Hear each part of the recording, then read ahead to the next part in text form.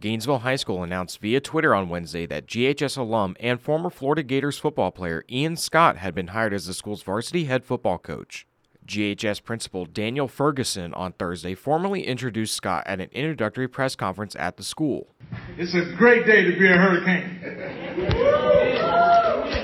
And on behalf of Gainesville High School and the entire Gainesville family, I'm thrilled to welcome Joseph N. Scott as our next head football coach.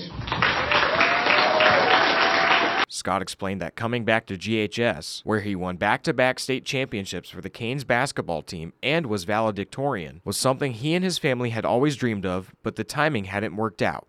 I'm not sure if I'm supposed to say anything, but I think I will go ahead and take a chance to just really say thank you for allowing me an opportunity to be able to come back here and something that my wife and I, Crystal, have dreamed about for a while. It hadn't worked out until now. The timing that things work out is sometimes funny, but we're definitely in the place that we want to be in the right time that we want to be here. Scott replaces Doc Pollard, who after an 0-9 start to the 2022 season announced he would resign at the conclusion of the season. The Hurricanes would finish the season 0-10, but Scott said that he wants to put that in the past and focus on moving the program forward. For me, it's a blank slate, right? Nothing that you guys did last year for me and for the coaches that I will introduce you guys to as we figure out who that is going to be.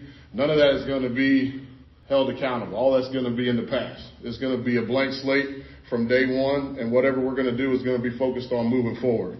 Scott brings collegiate coaching experience to GHS. Most recently, he coached the defensive line at Central Michigan under former Florida head coach Jim McElwain. GHS quarterback Mason Zwilling said his new head coach's background stood out to him.